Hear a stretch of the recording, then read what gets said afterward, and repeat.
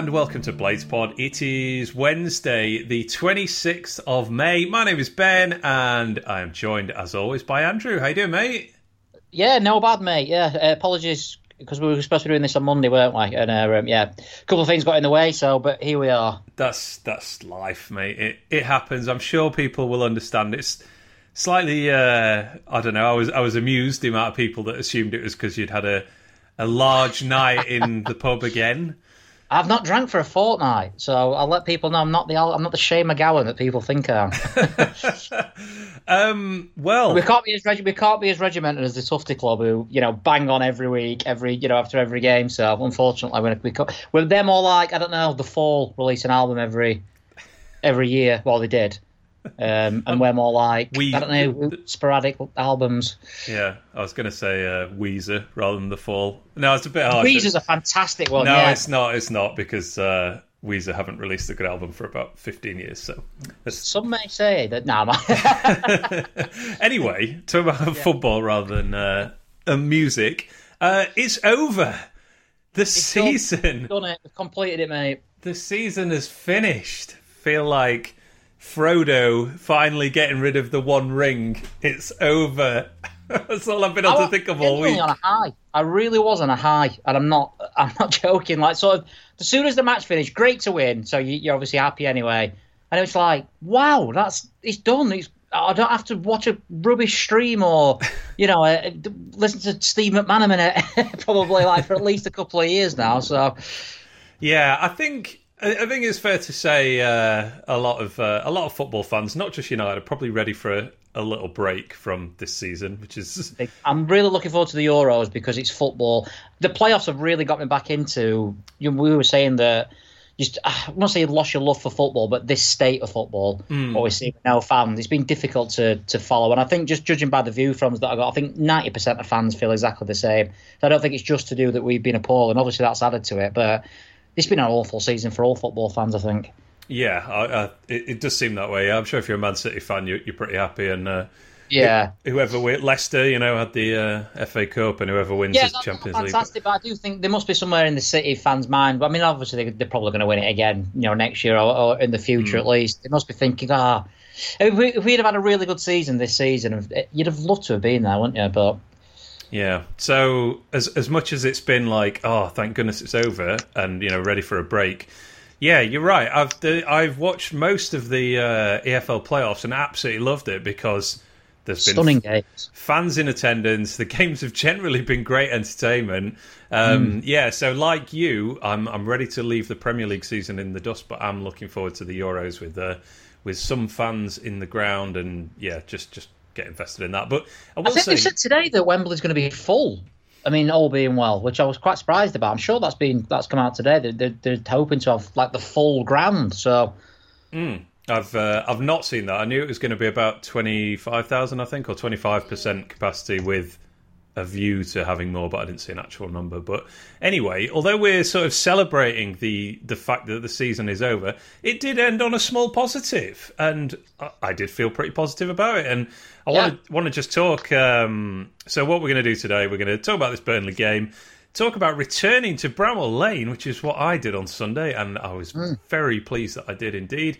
And then who's laughing now? Needless to say, I had the last laugh for my £40. And then we're also going to look back on our pre-season predictions in the second half of this podcast as well, where we got plenty wrong, I think it's fair to say. Mainly about United. Yeah, that's true. Yeah, apart from United, we were quite accurate on everything. But talking about being wrong, how wrong I was about the demand for tickets for Sheffield United versus Burnley. I don't think I was alone in this view. I saw several people that, obviously yourself as well, but several people that thought this would be the case. But yeah, clearly the club, as you sort of said, completely misread the room on how much people were willing to pay for a return to football. I was not one of those people who was not willing to pay, although at the same time did kind of feel like I was being ripped off, I suppose. But it ultimately it was worth it in my mind, and I had a great day, which I'll talk about in a little bit. But yeah, I was surprised it got to general sale, and in fact just didn't sell out at all. which just I don't know. I misread the room on that one as well, I suppose. Yeah, big time. I thought what you said last week were going to be correct about the comparison to the Bolton game. I think was that where the 20s plenty sort of thing came from. I could be wrong with that, but everyone was saying, I'm not paying that, it's £40 and then it sold out. I thought we'd find 5,000 fans willing to pay it. I was really surprised, but fair play, because a lot of people who didn't go have put £40 towards charity, haven't they? And they've raised a lot of money for that. So in a way, I think it's all worked out quite well. The people who have gone, such as yourself, enjoyed themselves by all accounts, not seen any sort of negative experiences. It didn't sell out, so that's a bit of a message to the club that, don't mess us about. We're not going to pay those sort of prices for those sort of games. And the people who didn't go have given money to charity. So, it's all ended fairly well, I think. Very nice. It probably should have been about 20 quid, really, shouldn't it? I think that's fair. Yeah, and this is the thing. There's a lot of stuff going on. People saying, they've put the prices up by double or whatever. They haven't. Well, as we said last week, it was £35 last year, it's £40 this year. It's been classed as a Category A star game, mainly because from the thinking from United. Yeah, that's it. Thinking from United, well, it's the only game. Of course it's going to be an A-star game, but it backfired, and rightly so, really, with the fans who didn't want to go. The fans who did want to go or didn't want to go, who cares? There's a lot of arguments going on online, and if you don't want to go, don't go. If you did want to go, you went. Simple as that. Yeah, probably should have been about 2025. If it had been, I wouldn't have been able to go. So that worked out quite well for me. We are now the joint lowest scorers in Premier League history with that goal and that and those 3 points, I suppose, which is nice. I guess we'll always belong in that bit of a history footnote, but it could be worse, couldn't it? I did sort of fear that we were not going to score in what would it have been, like one in our last 5 games or something like that. We scored against Everton, but otherwise, Laddie is getting another point after Palace, and we picked up 6. We've ended up on 23, which is just a bad team, a bad Premier League team, better than Norwich, who obviously bounced back. But we're just going to go down now, as you said last week, as a team who, if you have a bad start, you're going to be referred to as, Sheffield United had a bad start and they never recovered. Yeah, I think, 23 points. It was our 7th win. It moves us up to 7th in the all-time worst rankings, which I reckon you're into, like, forgettably bad rather than historically bad territory there. I saw a Wednesday fan was saying on Twitter again, you're still the worst team, though, because you lost as many games. Like, that's not how the league works, though, is it? Like, what should we do? Like, draw more and win less? Like, just so we've lost, you know what I mean? We should have drawn 12 and won none, and that would have been better than winning 7 games. Anyway, what did I want to talk about from this? So, going back to Bramall Lane, it was... I just want to sort of briefly talk about it. 15 months later, I think it was March 3rd, was the Norwich game, thereabouts. It was emotional as I guess people would expect and probably will experience themselves when they eventually return to the lane themselves, if they didn't go to this one. Going back to the pub with my dad, before the game, and just thinking, like, I don't know, I don't think I had a moment of like, oh my God, this is so weird. I sort of caught myself a little bit later just thinking like, oh, I'm just doing the things that I used to do, and isn't this nice? It feels completely normal. And this is what I'm going to ask you, actually. Did you sort of fit back in, after, because I imagine it was quite strange at the start when you're going back, because I imagine it will be for me. How quickly did it sort of just seem, oh yeah, I'm at a match, and you weren't thinking about how long you'd not been there, basically? Really quickly, and I don't know, I'm sure other people experience this differently, but like, I got in the ground, sat on the cop. We were sat just without really intending to, bought a ticket quite close to our season ticket seats. So just, you enter the back of the cop, and I was halfway down the steps, and I suddenly kind of had a moment of like, oh crap, this is the first time I've been here in 15 months. I need to take this in, I'd sort of, I guess over the last year in my mind's eye, been like, just picturing what it's like, just turning the corner and seeing like the Bramall Lane end facing you, and, drinking it all in, that kind of thing. But I just strolled straight in without a second thought. It was only as I was about halfway down the steps, I suddenly thought, oh, this is actually quite a significant moment in my, my personal life, if you like. I mean, just on a practical level, I had absolutely no issue with getting into the ground. I had just a mobile QR code, just scanned that in the turnstiles, and that's something I'd be. Oh well, I've got a season card anyway, so it's kind of the same thing, but. It does seem like that is a good solution to paper tickets. Just generally, everyone's got their mobile with them, so that was no issue at all. And just how quickly I got back into the vibe of being at a game and getting sucked back into it. It was so nice to feel like an active participant again after so long of just sat passively watching games. And look, you don't really have an effect on a game of football when you're in the stadium, but you feel like you do, right? Yeah, I think there's more argument to say that you do now than ever before. Yeah, potentially, yeah. And just seeing like all the players getting clapped as they finish their warm up and go off, and just I don't know, it just it just was quite life affirming, I guess, or just made me feel good, basically. Not everyone's not come here to boo this team, even though we've had a bad time. It's like this is the first time we've seen some of these players in the flesh. Even people like Ben Osborne. That we didn't. He made his league debut for United. You and I saw him in the League Cup, I think. Yeah. But he made his league debut in, I believe, the Chelsea home game. I think it was last year. I think he came on as a sub, didn't he? A couple of times. He came on yeah, he did. That's right. Against Brighton, but I think you're right in terms of the start. Yeah, may have been Tottenham actually. It may have been Tottenham. Yeah, and maybe yeah, I know what you mean. Yeah, I know he came because the last game against Norwich, Stevens was taken off. And Osborne came on, and I remember doing this pod actually saying, I hope he's not out for a long time. It's like, it turns out he could have been out for about 3 months. And it made any difference, yeah. I remember him coming against Norwich, but yeah. Yeah, so, it's just kind of weird to think that for some players it was the first time I'd seen them. But, yeah. I did think that when Brewster came on, because there was that moment, obviously, where he sort of did a good tackle, didn't he, where he tracked back, and the fans were like, go on! I'm thinking, that's the first time he's had that sort of reaction to a crowd. To our crowd or any crowd, in the past pretty much year and a half. Yeah, and it felt good to be part of that. I think the team was so good last year, and we never did get that opportunity to thank them. And obviously, it is a different. The situation for a lot of these players is so different to what it was back then. Lundstrom's probably the most extreme example, but look at like Stevens. I thought he was going to come on, at one point. I saw him warming up. Yeah, you probably didn't see this in the grounds. People who are watching on TV may have. There was a bit, I think, with the second half where Lundstrom's doing a bit of a Ronaldo on the sidelines, pointing and tactics. Do you know what I mean? Sort of, he's there warming up and he's pointing around. It's like, you're not the manager, sit down. I didn't see that at all.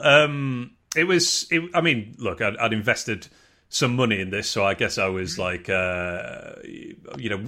willing to kind of commit to it and not and overlook any sort of strangeness of the experience. So the fact there was 4,000 fans there, something like that, maybe 3,500 fans. It didn't really feel that odd to me. I've been to League Cup games with more fans than that, but absolutely no atmosphere whatsoever. Yeah, and I actually said to someone this because they couldn't watch it, and they said, what's the atmosphere like? Because it reminds me of a League One game, the atmosphere. Yeah. It sounds like as many as there were when there were 18,000 there in League One to me. Yeah. I mean, Steve McManaman, after, for whatever you think or whatever, he said it one of the best atmospheres that he's seen since fans have come back. But are the worst words in English football, by the way, we are joined by Steve McManaman.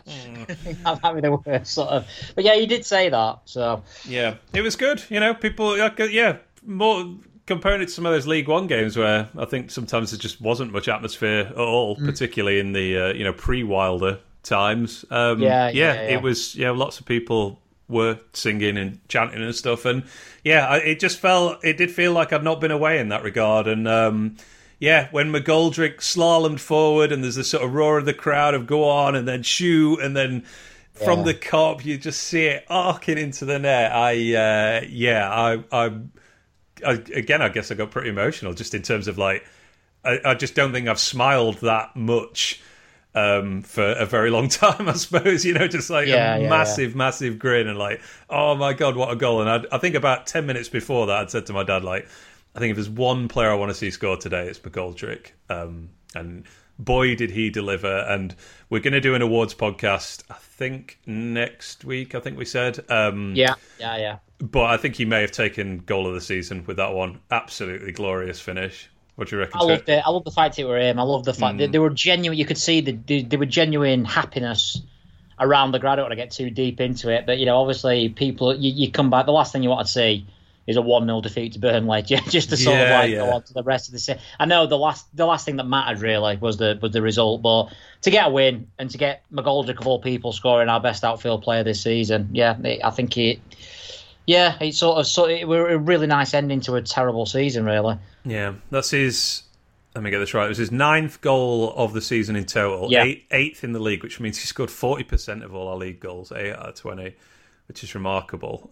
Also, his 10th Premier League goal in total, because he got the 2 last year. But the thing I sort of didn't realise until much later was that is the first time I, or indeed any fan for that matter, has seen David McGoldrick score a Premier League goal. Yeah. I thought that, yeah. Yeah, exactly. That's why I missed Newcastle to save it for the home fans. No one would like seeing it. That makes sense now.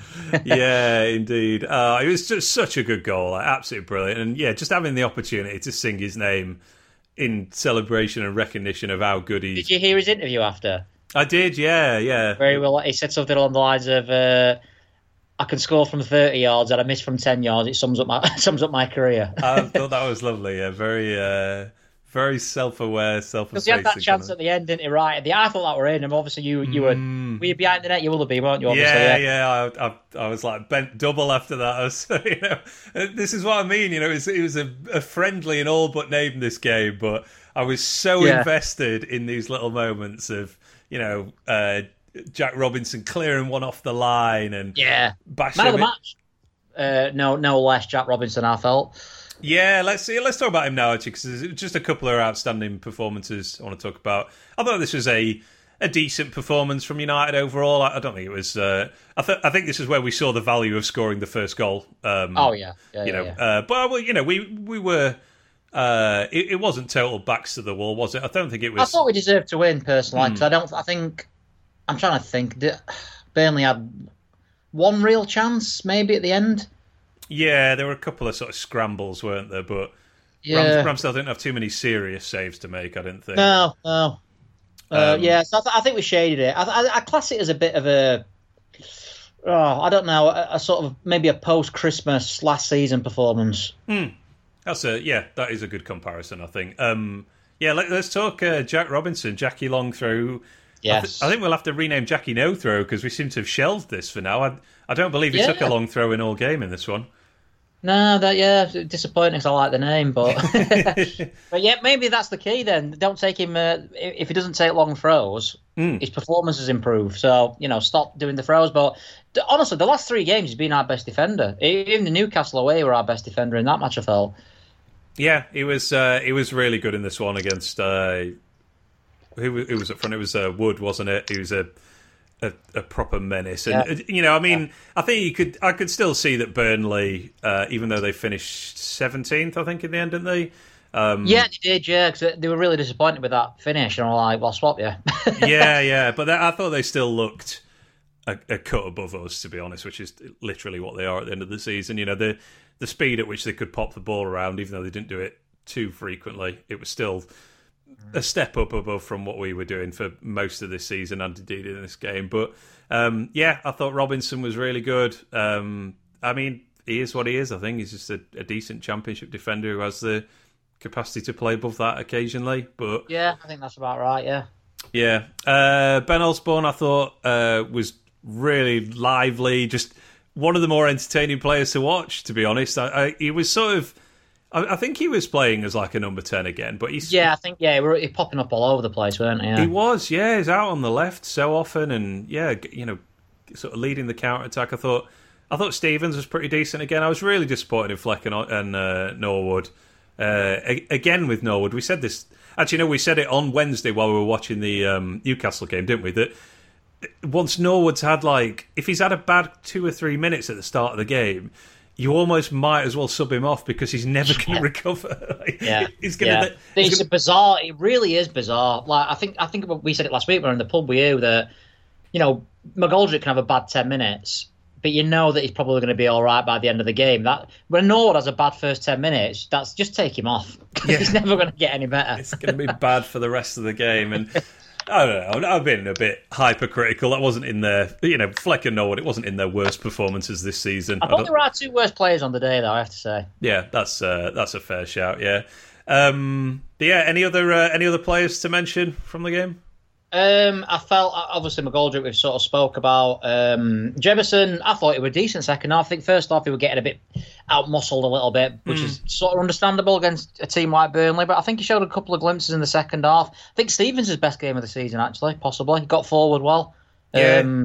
Couple of decent balls into the box that we couldn't quite get on the end on. And you've got to say, Mr. Rapper Fantastic Basham, aren't you, as well? I was delighted to see a reprisal of the Basham turban. That was it was when they were spending ages sort of stitching him up or whatever, and I was like, come on, just let's not mess about. Just get that turban on, and away we go. And it comes back out in the second half. When he hit the post, I was on my feet. Because we were talking. Did we say this on the pod or when we went to the pub? We were talking about none of our centre halves have scored this season. I think we were talking about it as sort of preparation for this pod because it was one of our predictions. Oh, sorry, yeah, of course it's going to come up. That's where I've got it wrong. Yeah, so I thought that could have been the one that broke the duck. Yeah. Yeah, but I really wanted it. I mean, he has scored a Premier League goal for Bolton, I think. Yeah, way back when. It's a shame. You get the feel he's probably not going to get one now, is he? For us. For us, which is a shame. But, he's won Player of the Year, so... Yes, he did indeed last year. But, yeah, lovely. It would have been a great goal, a proper Basham goal, if he'd stuck it away, just the way he sort of tucked it around the defender and just smashes it off the post. It would have been great, but not to be, unfortunately. As much as this was like a fairly meaningless game in the grand scheme of things... I was desperately wanting that full-time whistle. I really wanted to win the longer it went on. I just thought this is so good to be back at Bramall Lane. It will be great to, even though it is a bit strange and there's basically no one here, it will be great to just get a win. I do think I'm clutching at straws, and I realise I'm doing this. I do think it were quite. I won't say nice. I've not looked at the table, but we're only 3 points behind Brentford.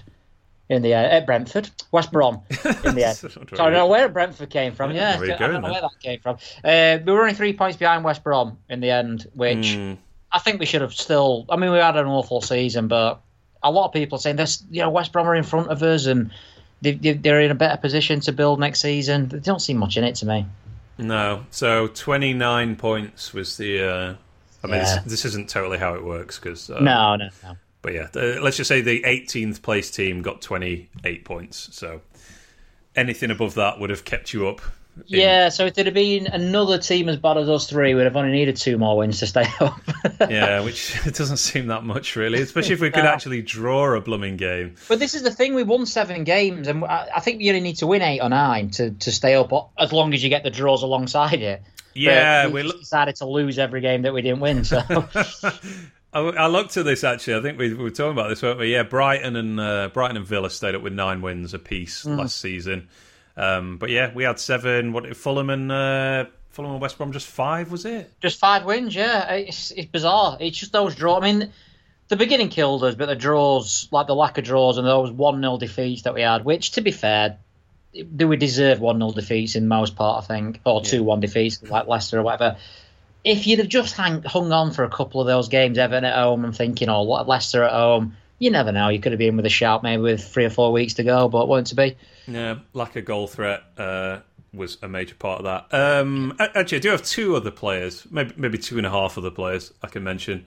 I'll start with Aaron Ramsdale, called up to the provisional England squad yesterday. That was nice to see, wasn't it? I didn't expect that to happen, to be honest. I thought it'd have been I thought it'd have just picked 3 and Hope would have been fit, and I thought the third one would have been Sam Johnson. So it was really nice actually to see him call up.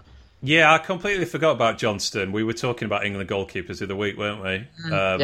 And yeah, I forgot that Johnston is probably above Ramsdale in the pecking order. Although I don't know. I think what is Ramsdale? He's like 23. He's obviously been the England under-21 keeper for ages. Yeah. Sam Johnson is 28. Plays for West Brom. Come on. I think so. I mean, I'm probably being biased, but I do like the idea of taking a young goalkeeper as the third choice. They're not going to get a game, are they? So it would be very, very unlikely. Has that ever happened? It's not happened for England anyway, where we've had to play the third. The only time it's sort of happened, we've had to play the second choice is because Rob Green let the ball through his legs against America. Yeah, we had to put David James in. I don't remember a third choice keeper ever starting. No, I was just saying, who was the third goalkeeper in 2010? Was it Joe Hart? I was just trying to think of that. Oh yeah, good question. It probably will have been. I would have thought. Mind you, that didn't go so.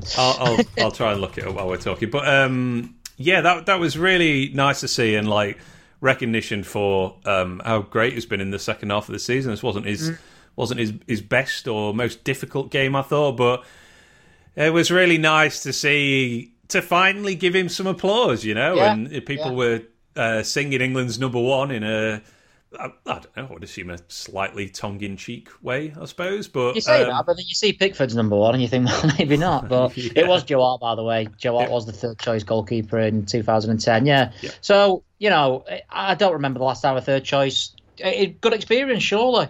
Yeah, I think so. Building for the future for him as England's potential either number one or backup. So yeah, that was good. He like you, I think he probably will miss out. You would think that Johnston is probably ahead of him in the pecking order, and that's assuming if Pope doesn't get fit. So, but yeah, good recognition for him. Another player who deserves some recognition and got it after he came off the bench and took the captain's armband from John Egan.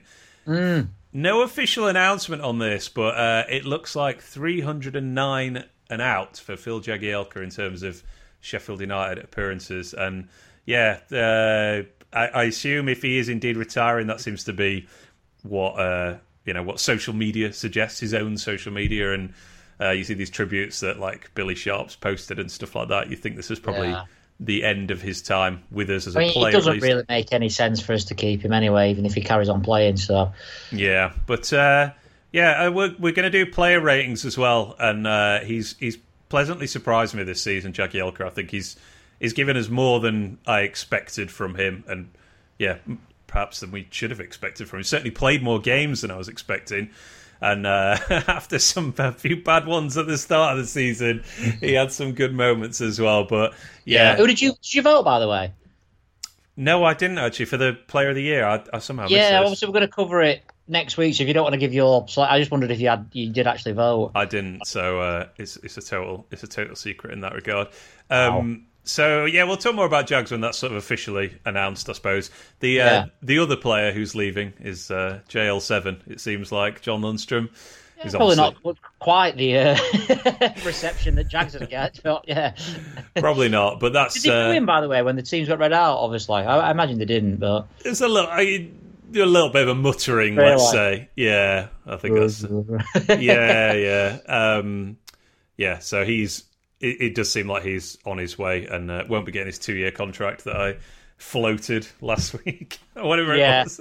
I was just putting that out there as I just want to draw a line on this. I don't care how it ultimately ends up, but fascinating to see where he ends up. Genuinely, I've not a clue what team he's going to go to or what league, what division, what country. Yeah, keep an eye on that one. Do you want to talk Paul Heckingbottom briefly and the job that he has done in this interim period? I wrote a post on S2 that I think some people are saying, like, does he deserve a shot at the job? I don't think he does, mainly, though, due to his previous management career. I don't think he's shown enough in that to say that he's the man who can take us forward. In the job he's actually done with us, I don't think you can really ask much more, which might sound daft. I think he got, 3 wins in 11, 10 or something like that. So it's not a lot, but given what went before and the state of the club, that the team that he took over, I think we'd have probably taken, as daft as it sounds, 23 points after that 5-0 defeat at Leicester. Yeah, I think you're probably right. So how many points would have been on there? 14, I think?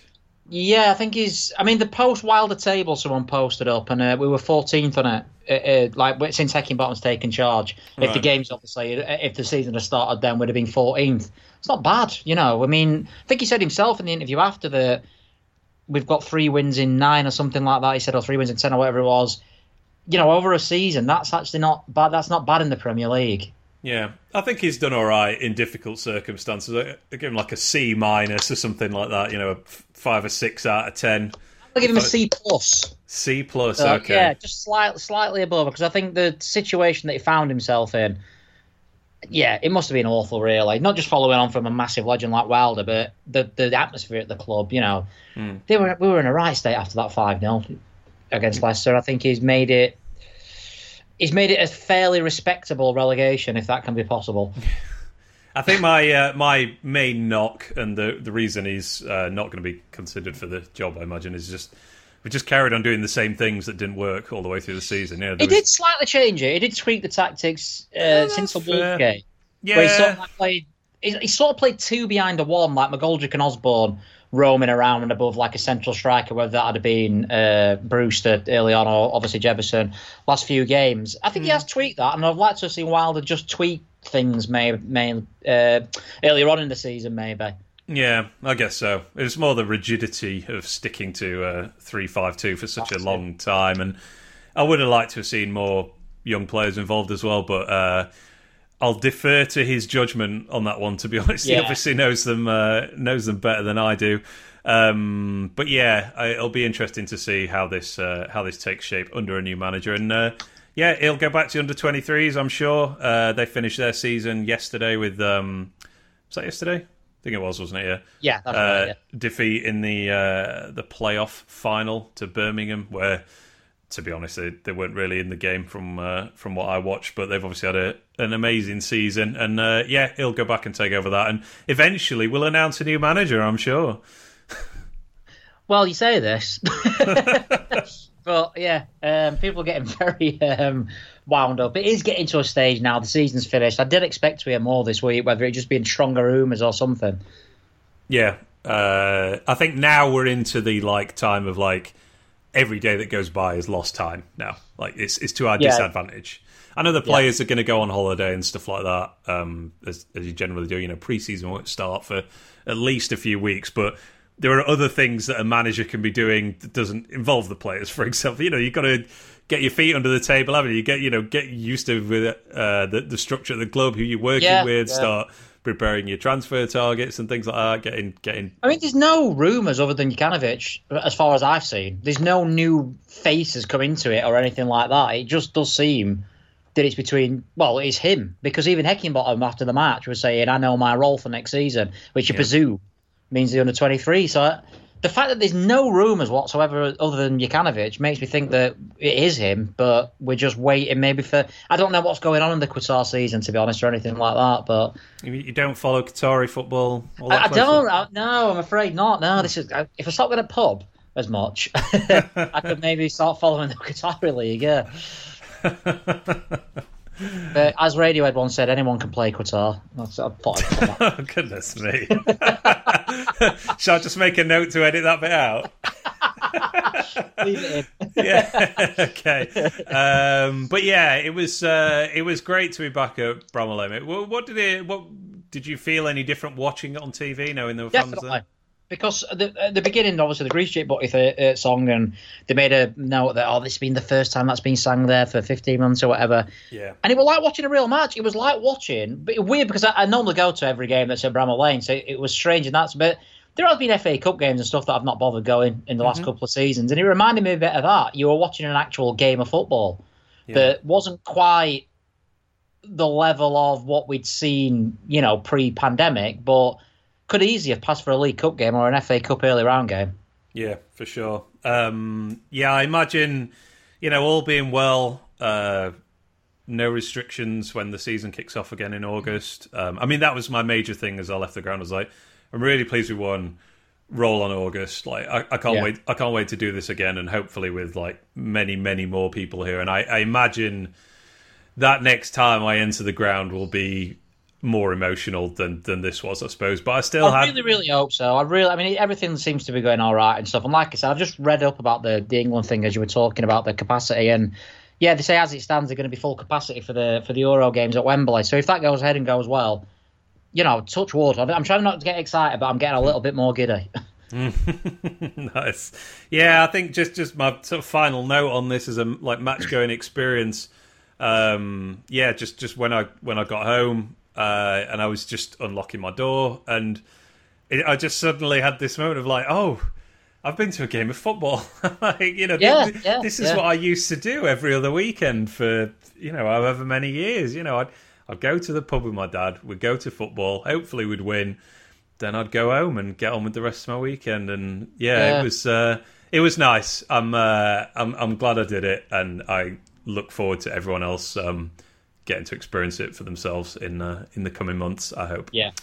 Nice. All right. Well done, Blades. Signed off the season with a win. We've left the 2020-21 season in the dirt where it truly belongs, and we can start to look towards next season, I suppose. But I think before we can completely draw a line under it, we have got some post-mortem stuff to do. And let's start with our predictions, looking back from where we were at the start of the season. And we're not going to spend ages on this because it's either patting ourselves on the back or pointing the fingers and laughing at ourselves. I think I deserve a pat on the back because I listened to the entire episode of our pre-season predictions, and it was the most depressing thing that I've ever heard. Because we were like going, obviously we're not going to go down. Like, do you know what I mean? Like just say stuff like that. You're like, weren't even in. I read the beginning of Deadbat's school report that it does every year, and he said something like, no one really thought we were going to go down. I think like 16th would have been a fairly negative take. Yeah. I think the majority of people I spoke to and read thought we were going to be worse, but no one thought we were going to be this bad. I mean, the first prediction we'll hit here was how will United do, give a final position. And I do remember both of us said 14th. I don't know why we both said 14th, but that's right, yeah. That was our hive mind arrived on that one. I mean, way wrong on that. I mean, some of the things, I've got my notes from that. I haven't listened back to it, but I've got the notes that I had here. I said that we'll concede more and hopefully score slightly more, which we definitely did not do. I know that stood out to me when I listened back. I was like, you idiot, man. So another thing I said, we in the previous seasons, we had the biggest overperformance defensively in the whole league in terms of we had our expected goals against was 13 higher than we actually conceded, but our finishing was also quite a bit behind as well. So that was my logic for that. Yeah. I also said it was virtually impossible for McGoldrick to miss those chances next season that he did in last season. So, I think I kind of got that one right. So good. Tick for that one, but... I actually said, I'm obviously joking, like, throwing you under the bus for your comment about we needed more goals and stuff. I actually, on the prediction podcast, said I think we can afford to let more in because we should score more. So, we were both sort of up there, barking up the wrong tree there. Yeah. One other thing that jumped out at me is that we did say that we got a bit lucky with away performances the previous season, in that results had kind of caught up with performances in the second half of the season. So if I don't know if people remember, but that when we got to the Premier League, we were unbeaten away from home for so long. What was our? Oh, it was like we were up to Christmas, weren't it? So we're talking. It was our first away defeat in the league. I can't remember. Manchester City. Yeah, which was what, like, it was like January the 1st or something, or I think New Year's Eve. Was it? Oh no, I think it might have been New Year's. It was right around. Before, it were a night game, so I think it might have been something like the 28th of December or something like that. So we basically went 4 months unbeaten away from home, which was quite ridiculous. The Premier League. Yeah, but 29th of December it was. Right, and then we had Liverpool a few days later, don't we? But our performances were not great away from home, and that really did continue this season. I mean, we only won. What did we get? 5 away points. Yeah, we point at Brighton, and then wins at Everton and Old Trafford. That's not very good. I don't think it's the worst ever. I don't actually know that actually. 7 points it is, by the way. 7, excuse me. Who did we? Yeah. No, 2 wins, 3 points win, and then my mind's gone. Who else did? Oh, sorry. Yeah, Everton and Man United, and then the draw at Brighton. Yeah. My brain's clearly tends to mush, but yeah, that was a big wrong, I think, obviously, and we're not going to be alone in that one. That we thought United would finish 14th, and they finished feels like 21st out of 20th, to be honest, for most of the season. To be honest, A similar one, Sporting Index, they give us a point spread of 44 points for the season. And I said, are you taking the over or the under? You went under, I think, didn't you? No, I went bang on 44. Oh, did you? Okay. My reasoning was they got it so wrong last time that this time they might actually get it bang on. But yeah, I thought we would finish around 44, yeah. Obviously, I went over as well. So, excuse me, I went over and I was wrong. Yeah. Wow, off by 22 points in the end. Wow. I remember the updated one. This was around like January or something like that, when I think we had about 11 points, 12 points, and they had us getting 22 then. I remember. I think in your face, Sporting Index. Well, no, I mean they did that. I remember. I think I was talking to Jay about it. I was like, that seems a hell of a long way from here. 22 points. Are we really going to get to that? I thought.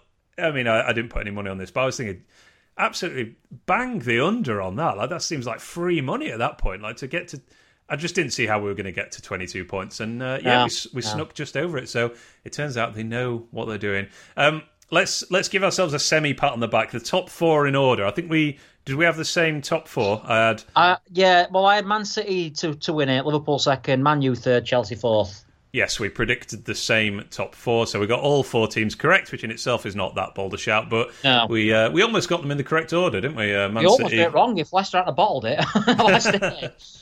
That's true. Man City benefiting from the fact that the entire season was training matches where the team with the best players we did actually say that. We both say that we think that Liverpool ended last season fairly poorly, considering how well they'd actually done before the pandemic. And we said that the fact that they are going to be more like training games, we know that'll obviously fit into Manchester City's way of play.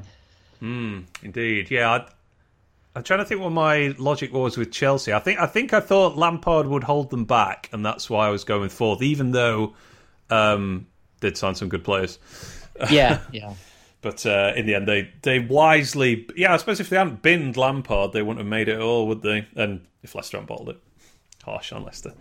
Yeah, very harsh, yeah. Not they won the cup, so, forget it. They did. They had a very good season. The relegated teams... So we were basically good top and bottom of the table, I think, in our predictions. Yeah, there's one very glaring error from me, but yeah. Let's do the ones that we got right first. So we both said Fulham and West Brom, which again is not the boldest of shouts, but looking back through my notes, I think my logic held up for these. I said with Fulham that they will be quite a low risk team. And they had a good defence last season, and they sort of 1-0'd and 0-0'd their way for quite a stretch there, didn't they? And ultimately didn't get that many points. They came up with a good defence. Only Leeds had more clean sheets the previous season, but I did say they would be. They play slowly. Basically, they only had the 7th best attack in the Championship the previous season. They were creatively a long way behind the 3 teams that finished ahead of them that season, and I think that did kind of translate to the Premier League as well. So that's why they were so poor. What was your logic on picking them, or was it just they are a promoted team? I said that West Brom at the end of the previous season actually stumbled over the line, didn't they? Obviously getting a draw at home to QPR, I think, and they only went up because Brentford lost at home to Barnsley on the final day. And their fans were not happy, even though they went up with Bilic, which is annoying because I should have had him in hindsight for the first manager to go, which he was. But yeah, they weren't out. And I basically said that a team coming up, we weren't happy with the manager. It's not a good sort of, foundation to base a season on. And with Fulham, I just didn't think Scott Parker were up to it, to be honest. Yeah, and I still don't. Yeah, you're right. It's an appalling points tally. The fact that we got 23 points is awful. They only got 27, was it? Fulham? 28, I think. 28, sorry. It's not, it's a terrible. A lot of seasons that see you finish bottom. Yeah, absolutely. West Brom. I was concerned that they basically had the same team. This was before they'd signed. Oh, no, wait, no, they probably had signed Callum Robinson at this point, actually, from us. But yeah, I thought bringing back Pereira and Diangana was going to be useful, but I didn't like their defence at all. They had been bad in the second half of the previous season where they got promoted. As you say, they only went up in the end because Brentford lost to Barnsley and Stoke in the last 2 games. Yeah. So I think I was like locking them in for bottom of the league, which is where they would have finished had we cobbled together a few draws or a win or something like that. Do you want to hit your terrible, in hindsight, other relegated pick? Mine was also wrong, to be fair, so I can't slam you too much. But I picked Aston Villa. What were you thinking? Listen, I'm going to defend myself here. By the time we'd done the podcast, they had actually only signed Matty Cash at that point. Okay. And one of the things I say on the podcast is that, on the predictions one, is that they might go out and buy, loads of really good players and get a team together. But right now, they're the same team that finished 4th from bottom, should have been 3rd from bottom, if someone had turned the Hawkeye system on. And they've only brought in a right back. So at that moment in time, I didn't see how they could improve that much. So before they signed Watkins. Watkins, yeah. Barkley as well, though. I guess Watkins had a better season, I suppose. Yeah. Yeah, agree. I was not totally with you on that one, but I did have. I had them as in my like team in trouble category, so I was not. I had them. They'll stay up, but not to actually get relegated. They finished 11th with 55 points in the end, so well clear. But the team that I picked was Newcastle. They finished 12th, albeit 10 points behind Villa. Yeah, I can't believe how high they finished. Yeah. So they were safe by 17 points. Bloody hell! No, it can't be right. It is right. 17 points above relegation. Steve Bruce is a miracle worker. England manager. I don't know about. Forget this Southgate character. I don't know what to say about Newcastle. They just look bad for long periods and somehow still stay up. But Joe Willock, wow, what a signing he turned! He scored more goals in a consecutive games than Shearer. That is very impressive indeed. So maybe they do know what they're doing at Newcastle. I should stop picking them for relegation, obviously. 2 out of 3, not too bad. And so Burnley finished 17th. Yeah, the other teams in trouble. Palace were on my radar as a team that doesn't score goals. It's always Palace, though, isn't it? I mean, we said last week that they've never finished above 11th and never below 16, so they're going to go down one year. Well, now that Hodgson's gone, and depending on what the deal is with Eze's Achilles, that could be problematic next season. It's still a super old squad they've got there. I think they'll. My guess would be that them and Burnley will be the bookies' favourites for relegation out of the non-promoted teams. The Burnley fans are very worried when I did the view about. I mean, they bought one player last season for money. That were it. The rest of them were free transfers or whatever. So they said they can't carry on doing that because it's caught up with them slightly this season. I suppose in any other season they'd have been really struggling. But fortunately for them, the 3 teams who went down were appalling. So indeed, Burnley were the other team on my teams in trouble. But my notes are basically Burnley. No, I'm not doing that.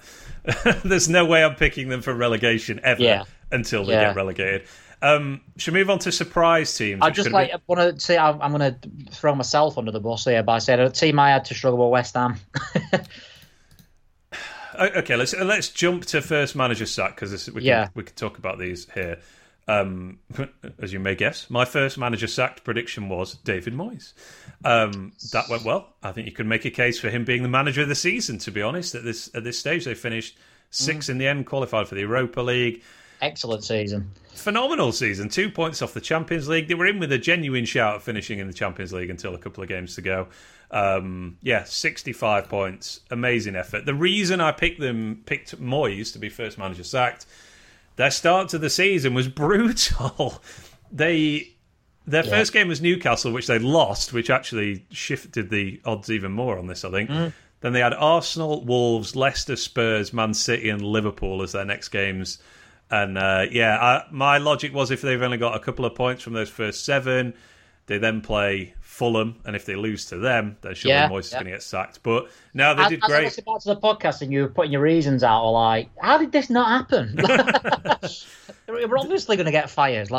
They just ended up being really good, didn't they? I think Antonio was excellent. Souček had a great season in midfield. Fantastic, Yeah, they were... I guess they're the surprise package of the season. I think they're the big. If looking back, they are probably the biggest surprise. Maybe with us. I mean, I know Liverpool. Yeah, I think if I had a time machine and I could have gone back and you'd have said, "What's the biggest surprise?" I think, I'd have had to go West Ham, possibly Leicester, because no one ever expects them to be.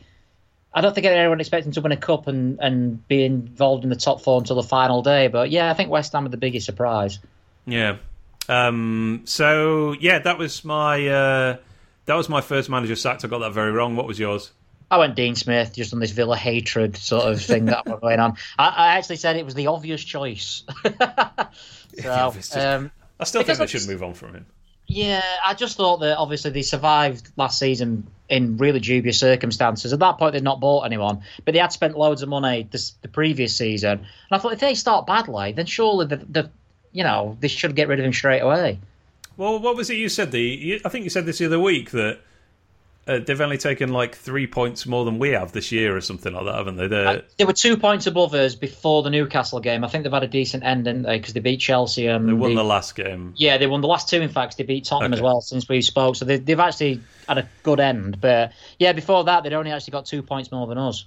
Yeah, super reliant on Grealish as always. As soon as he's not in games, Smith hasn't got a clue what to do. So get rid of him and get a real manager, Aston Villa. I don't know why I dislike Dean Smith so much. I presume at some point there was like an inciting incident to this, like an origin story for my vendetta. I think when we drew 3-3 with them, he said they fully deserved the draw, which were obviously nonsense. I always remember that about him. But let's talk surprise teams. I feel quite good about my selections here.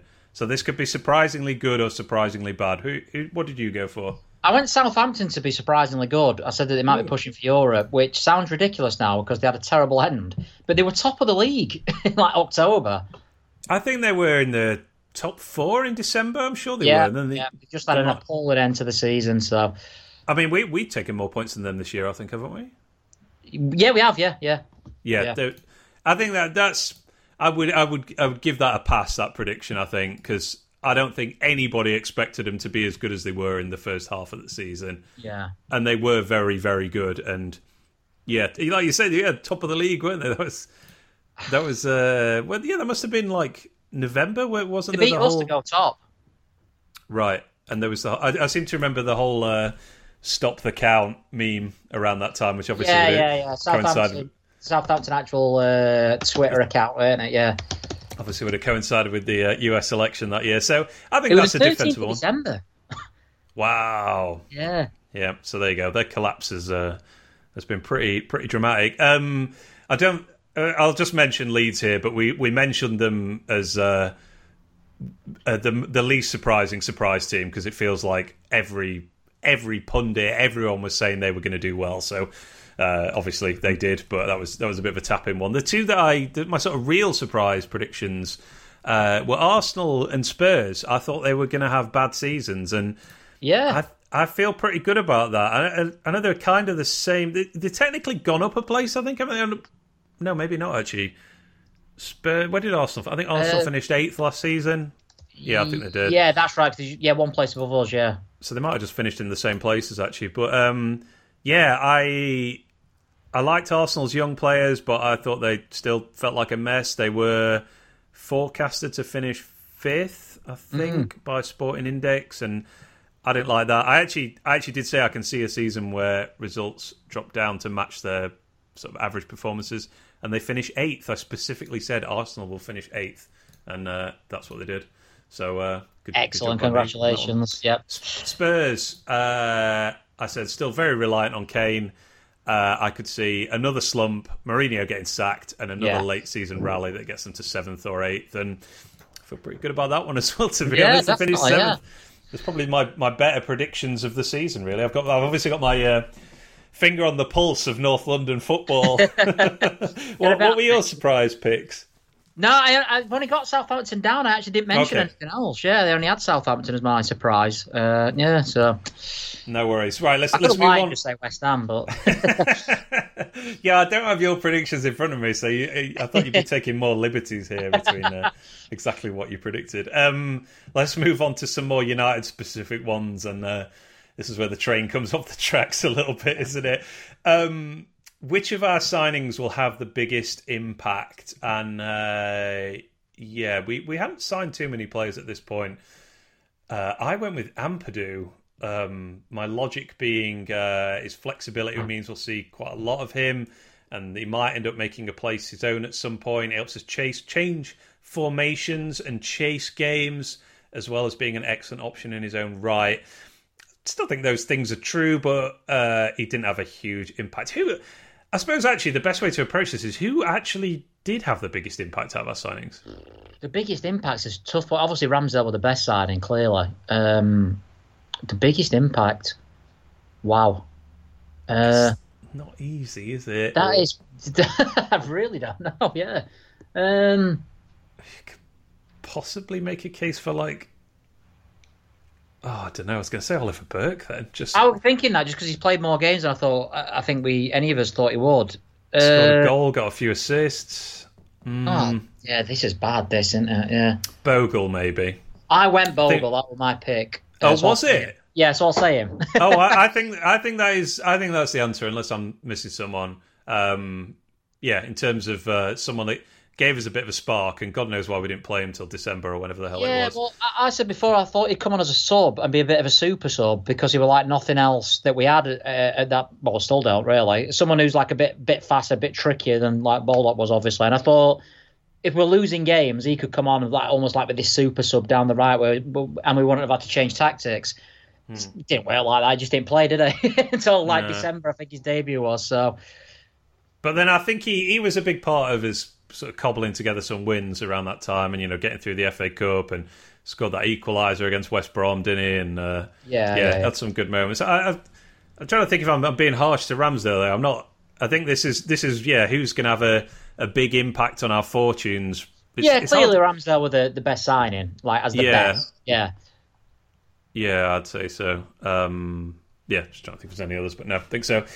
Predict our player of the season winner. Well, we'll not say who we think it is because we'll save that for a future podcast, but we will say who it definitely wasn't, and that was the player that both of us picked, and that was Sander Berge, who started the season really well. I think for first 5-6 games, I think he was our best player, and then he tailed off a bit and then got injured, and that were it. See you later. Yeah, do you think it is see you later? I think it will be, yeah. I can't see us keeping hold of him in the Championship. So a lot of people say he's not actually proven anything with us, and I do get that argument because, he wasn't fantastic at the end of last season. He's not really been, with even the games he played this season, he wasn't stunning. But, he's obviously a talent, isn't he? So yeah, I'll be. He seems the most obvious choice. If we need to raise money, he seems the obvious go-to guy to get the money. If you know what I mean? Yeah. No, he definitely is, but I'll be very disappointed if I don't get to see him play in person a few more times at least.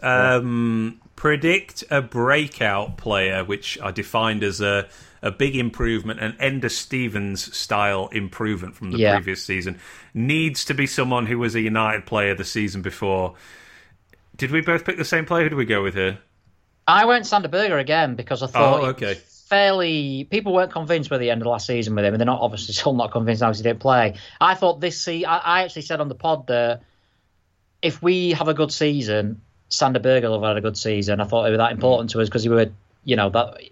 I didn't think he'd take the Norwood role actually this early, but I thought if we were going to have a really good season, he'd be integral to it, and we didn't, and he wasn't. So yeah, that's probably a better shout than mine, which was McBurney. He was my second choice, so don't worry about it. Yeah, he was impressive. Say again, sorry. He got one. What do you want? He was impressive at the end of last season, but I think it's fair to say he's had an absolute nightmare this year. I know he's probably had maybe 3 good games. I don't know if I'm being misremembering because it is actually hard to remember a lot of this season, but he was pretty poor for a lot of the season, and obviously you throw in the off-field stuff as well. He's had a shocker, to be honest. Injuries as well throughout the season, not just the one he's got now. It's really, really bad season for him in terms of form, injury, and we never really got a partnership going. It was just McGoldrick and one other all season, weren't it? Pretty much, yeah. We'll examine that in more detail when we do player ratings, I guess. Yeah. Billy Sharp, over or under 3.5 league goals? I went under. What did you do? I went over, and really gutted here because I think if he hadn't got injured, he'd have played more games at the end, and I think he probably would have got that goal to make it 4. So he got 3, didn't he? Yeah, he got 3. I actually said he'd score 4, and I don't know. I just feel like I know we don't create any chances and stuff, but I get definitely an argument to see we're our second best striker this season.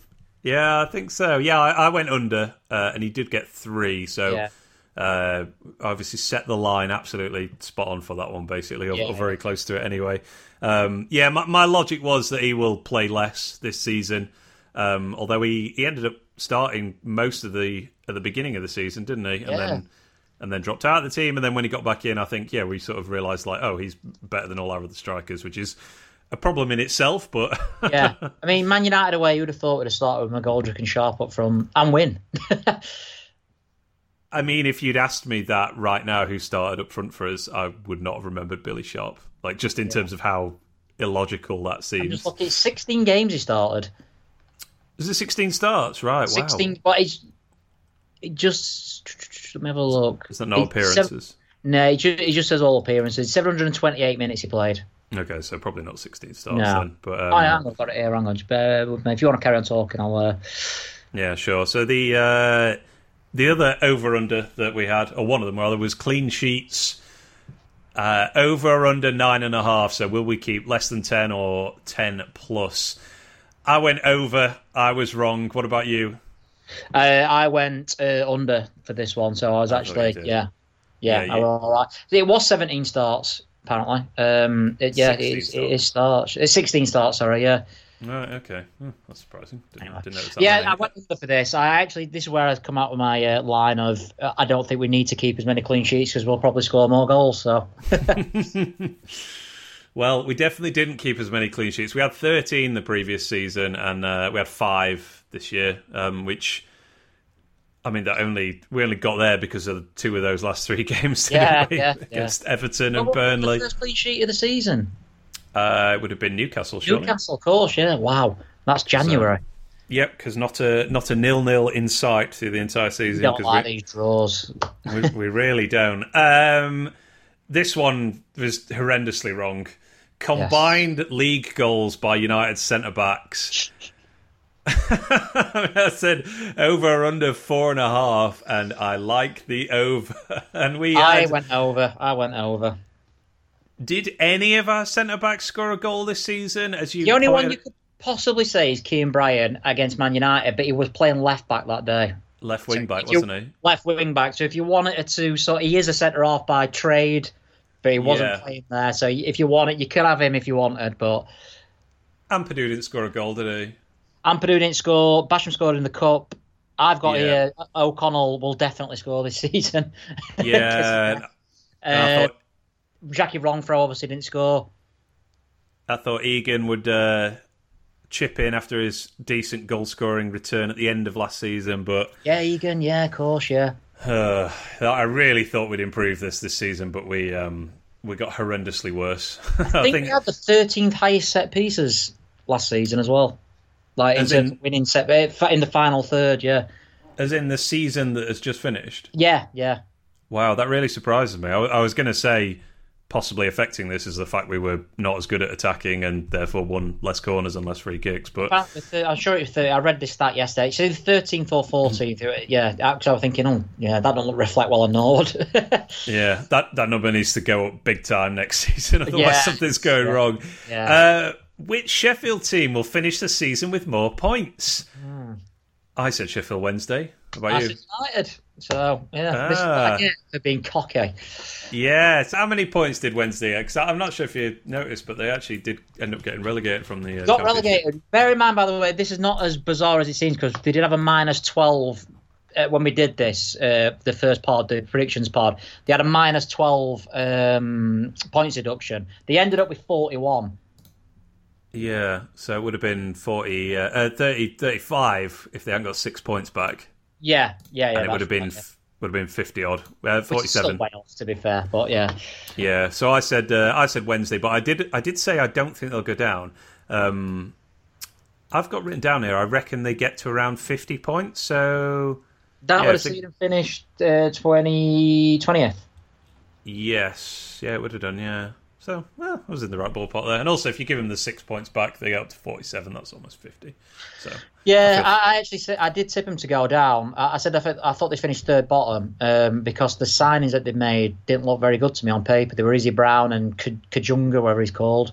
What was the guy called at the back? Dunkley, who had not played any football. I weren't really impressed with the signings, to be honest. So, yeah, happy I got that one right about him going down at least. Nice. And then the last one was VAR and Hawkeye related. Will we go through anything as bad as we did last season? And I think I was referring there to the no goal at Villa Park, the Lundstrom big toe offside 10 minutes before we score. I said, dare I say it, it's surely not possible to go through anything as bad as the previous season. Are you the same? Yeah, I said exactly on the pod. I said exactly the same. That I can't see a way out. We scored a goal that went. We actually scored a legitimate goal that wasn't given because someone had not turned some technology on. Can you get worse than that? I'm not sure. And I don't think we did. No. There were a couple of really bad decisions. Egan against Villa away from home were a really bad one. Jagielka against Villa. So it's Villa, isn't it? Jagielka at home to Villa, where he shouldn't have been sent off. That's another one. Yeah, that was weird. The not getting a penalty when Bogle was assaulted by the Fulham keeper. That was pretty bad. David Luiz not getting sent off at Arsenal, maybe. But I think they're stuff you just see sometimes, don't you? And it's the sort of it gets talked about a match of the day and then it's gone. You're on with the next week's thing. Yeah. The Hawkeye thing will live with me forever. That's changed the footballing landscape of the top two divisions, as I'm sure Bournemouth fans are thinking only too keenly this week. Yeah. So I think we got that right. It was not possible to get anything as bad as Villa, and fortunately, that's what happened. I think also just the fact we weren't as good meant we had less opportunity to have stuff ruled out. But we're never in the area, so yeah. I think I saw yesterday we had the most net positive VAR decisions in the league in terms of goals saved. I think so, goals that the opposition had chalked off. Yeah. Just because we were so bad that the opposition were putting it in the net so often. So there you go. VAR was actually our friend, and it could have been much worse this season. There we go, mate. Those were our predictions. I think we hit them all there. No one could have predicted that. I don't care what anyone says. Yeah, I think the rest of the Premier League we had quite a good handle on. I think. Yeah. I guess it wasn't in the end. You sort of flash back to October or whenever, and it was looking like being the most unpredictable, wildest Premier League season for years. And then, actually, when all 38 games are played, it's like, oh well, actually, pretty much everything is what we expected. What you got your second season syndrome, and you got two of the three promoted teams going down. Man City are clearly the best team. Yeah. Liverpool have been due a bit of a step back. And the rest of it's just... I kept forgetting actually because as we were going through the pod, we were picking those two teams to go down. And obviously, you got Newcastle and I got Villa. I'm thinking, who was the other team who went? Oh, it was, weren't it? Yeah, that's why I'm not. Yeah, but so we had a good handle on the rest of the league, but we didn't have a good handle on our own team at all. No. If I said to you at the beginning of that pod, imagine if I'd have come on and said, I think we're going to finish bottom. Chris Wilder's going to go. Maybe sack, maybe resign. We're not sure. David McGoldrick's going to get 9 goals in this season where we're going to get bottom of the league. You'd be like, what? You get off my pod. Get off my land. And Derby's 11 points record was in genuine danger of being broken for quite a long period. This is what I'll take my hat off to Heckingbottom, because I know we'd already beat the low points record by the time he'd come in, but he gave us another 9 points. I think that's right. He's only 9 points, weren't he? Got us, I think. Three wins, yeah. Yeah, so... I don't know if I'll take my hat off. I might, unzip my coat a little bit. Over a season, he gets us pretty much 35, 36 points, which is still... We'd have still gone down. Yeah, no offence, Hecky, but I don't want you to be our next manager. Sorry, go back to under-23s and continue the fine work you have been doing at that level, and let's have a A better manager. Our manager would be good at the moment, though, wouldn't it? Our manager. Just to know where we're at. So yeah, I did think when we had to sort of delay this podcast a little bit that maybe there'll be some news, but there is not, and who knows? Maybe there will next week. I feel like we're hopefully returning to slightly more regular programming over the next few weeks because we've got plenty of post-season stuff planned. Yeah. Although yet again, I suppose we're going to be accused of only recording a podcast after a win. Even though we said we're going to do 400 after every win, that's what we're going to do from now on. Like every time, like we do it, we're going to have one every day. Like when we lose, we'll just go quiet for a couple of weeks. That's got to be the way. So next week, I think we will do player ratings as part of our post-mortem of the season. That's going to be challenging. I'm looking forward to that. Actually, I think it will partly challenging because I'm going to have to refresh my memory on a lot of things from the early part of the season, certainly. Yeah. But I think we're probably going to be giving some fairly low marks, and I'm really curious to know who will get a high mark, to be honest, apart from 2 or 3 players. It's going to be... Have you still got the Google Docs from last season, by any chance? Yeah, when we did it last season, didn't we? And I certainly will. I don't know if I want to look at the comparisons. That's the value of Google Docs. Ender Stevens last season, 9. This season, 1. It's certainly closer to that than 9, I think. Great stuff, mate. Well, it's the season is over. It's in the history books, and as I say, we can start to look ahead to the future, which is always nice. What have you got anything to plug before we finish off? No, we're still waiting. I'm still waiting for Liam to do this Madeley episode to get it together, mate. But now that should be out, I reckon, this weekend. He's been busy at work and stuff. And the View from Burnley, which got the most views of the season, by the way. Most of the people actually looked at the View from Burnley than any other game this season, including Man United away. So cheers for everyone who read them all this season and carried on going, because I totally understand those people who just stopped reading them, to be honest, because I didn't want to do them, so why would you want to read them, basically? Was it like the tens of thousands of international Burnley fans were reading the View? I was really surprised. Oh, look, I can't remember what the actual numbers were, but it's like it shows you like in a graph. Do you know what I mean? It's like, whoa, hang on, what's going on here? So, but obviously, I think people just delighted at the end of the season. I'll give Roy's View from another go. Why not? Everyone's in a good mood. We've just won. Season's ended. I wanted to mention your playlist because obviously, I'll just give you the floor. Just tell people what this is, so if they're not aware. On the S2 forum, after every game, I play. I put a song with the view from that sums up either the view from what's been said on the view from, but more normally the match itself. So it's a song that tries to sum up the game that was just being played. Have you got them to hand? I haven't, no. So give me 1 second and I'll... So the first song of the season was Misery by the Beatles, which sort of summed up... I'll not go through them all, but we soon got on to Reasons to be Miserable Part 10. I Love You But You're Boring. Beautiful South.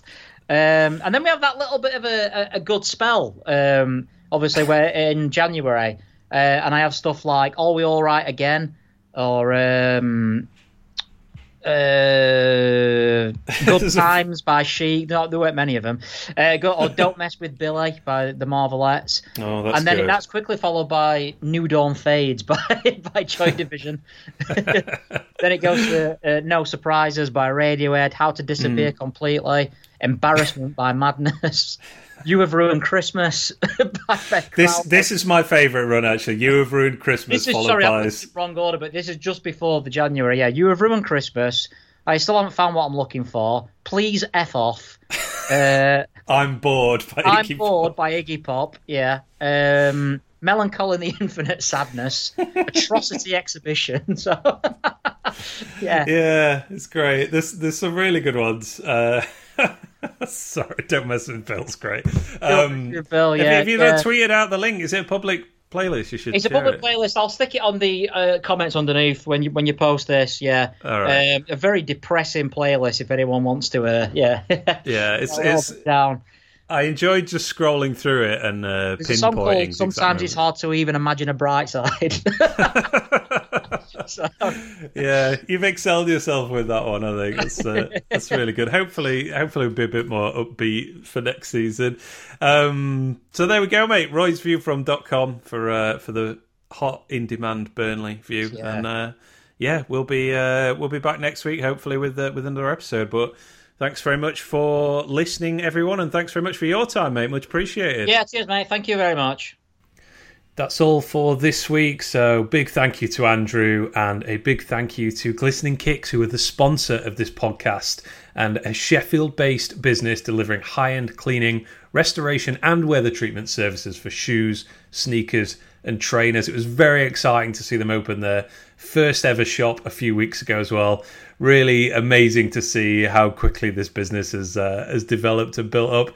So let me tell you a little bit about Glistening Kicks and what they do. They can remove loose dirt and debris, give deep clean to laces, shoes and midsoles, also touch up any scuffs or imperfections. Plus, if you're looking for a full repaint due to damage or general wear and tear, they can take care of that for you as well. As well as their new Sheffield store, Glistening Kicks off a local collection and return in the city and the surrounding areas, including Rotherham, Barnsley, Chesterfield, and other locations in South Yorkshire and Derbyshire. They also do nationwide shipping via their safe, fast and reliable courier service, so you can be sure your footwear is in the best possible hands. Save yourself from spending on a brand new pair and give your existing kicks the treatment they deserve instead. Head to glisteningkicks.co.uk and book your service today. That is glisteningkicks.co.uk. You can also follow them on Instagram at glistening_kicks for a closer look at the great work they do in making shoes and trainers look their best. Thank you.